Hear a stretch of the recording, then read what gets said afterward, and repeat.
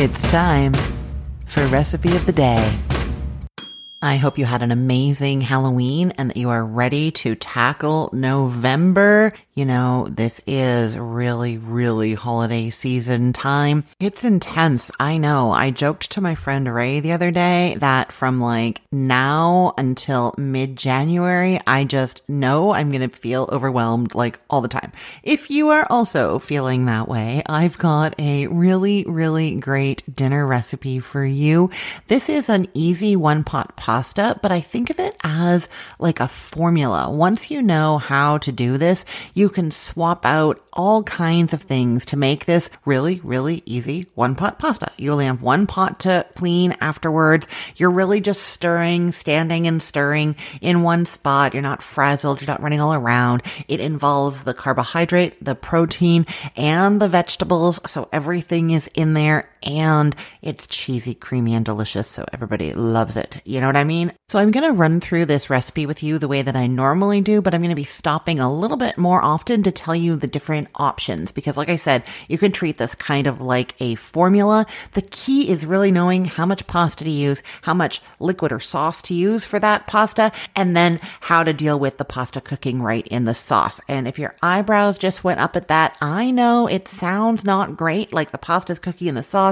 Isn't it going to end up like stodgy or gummy or something like that? No, it turns out perfectly. I was amazed. I was worried at first too. I was amazed by it. I love this recipe and I promise you it's going to be perfect. So you start by warming a tablespoon of oil in a large pot set over medium heat. You want like the kind of pot that you would cook your spaghetti in, so it's long enough for those strands to fit. Not that we're necessarily using spaghetti, but that's what I want you to be picturing.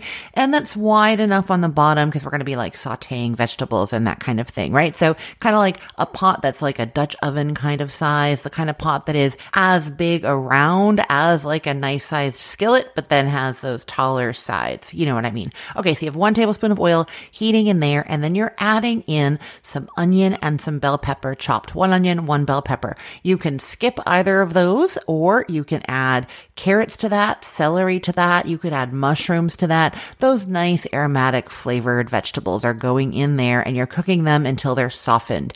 Then you add in some garlic. The recipe says 2 cloves of minced garlic, but you know and I know that I'm actually going in with 4 cloves. And then the recipe says 2 teaspoons of Italian seasoning. Now, if you don't want to go with an Italian flavor profile here, that is totally fine. What you're going to be doing is using 2 teaspoons of seasoning total with a maximum of 1 teaspoon of any particular kind. And then you can choose from the following: oregano, basil, sage, thyme, rosemary, chili powder, paprika, dill, parsley, lemon pepper.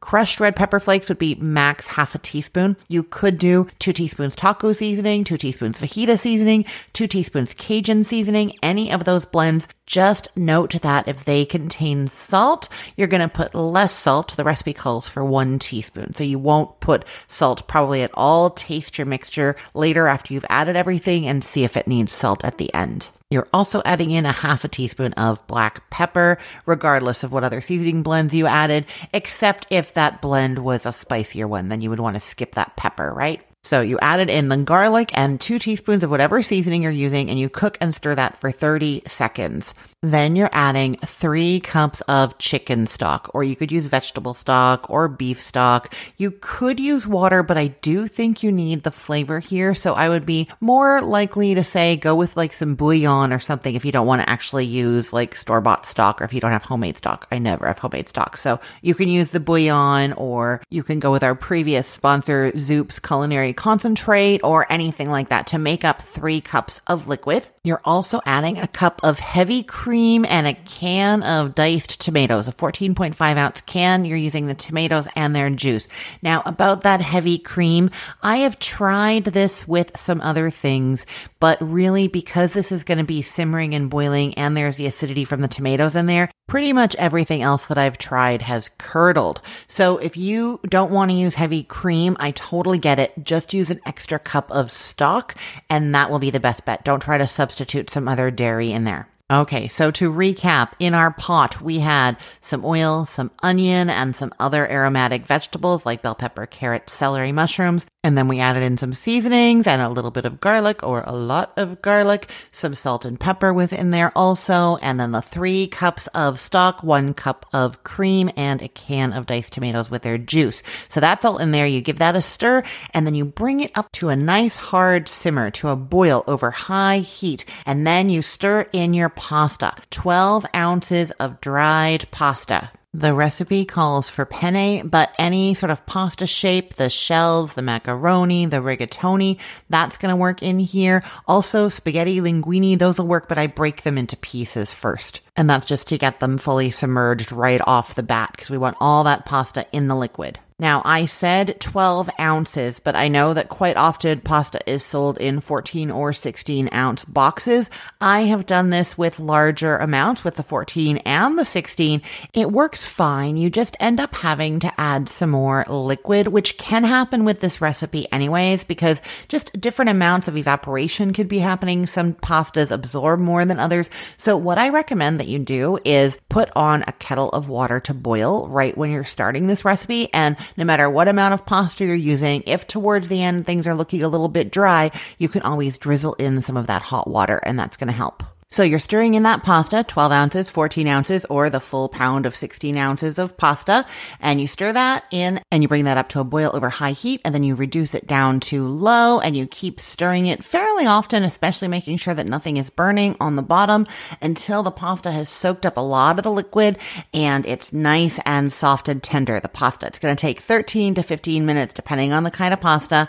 If it does seem to be too dry, there's like no liquid left in there, it's hard to stir the pasta, then add in some of that hot water. If you wanted to, you could do stock instead. Room temperature or cold is fine. You're just going to have to turn the heat up and get it back to a nice simmer again, because that's going to drop the temperature down a little bit. And then once it's simmering, reduce it down to low and keep stirring and cooking. Once the pasta is cooked, you can stir in a fully cooked protein. So the recipe calls for sliced fully cooked sausage. I like to go with those, I think it's like Adel brand or Al Fresco. They're these fully cooked turkey sausages with feta and spinach and those kinds of flavors in there. I wouldn't do a sweet chicken breakfast sausage kind of flavor or apple or anything like that. Something more with an Italian profile or herby kind of profile. That goes in there. You can do ham, you could do cooked bacon, you can do cooked chicken, you can do canned beans drained, whatever it is you're doing. Cut it into bite-sized or smaller pieces and stir it in. It's going to heat up from the heat in the pot. Now, if you did want to start with raw chicken, you could have done that. You can cook the chicken in the same pot as the pasta before you started what I talked about today. So before you add the onion and cook it in the oil at the very beginning, you can cook your chicken in that pot. Then you only have one pot to wash in the end. If you don't care about whether you have more than one pot or pan at the end, you can of course be cooking the chicken in a different pan while the pasta is cooking.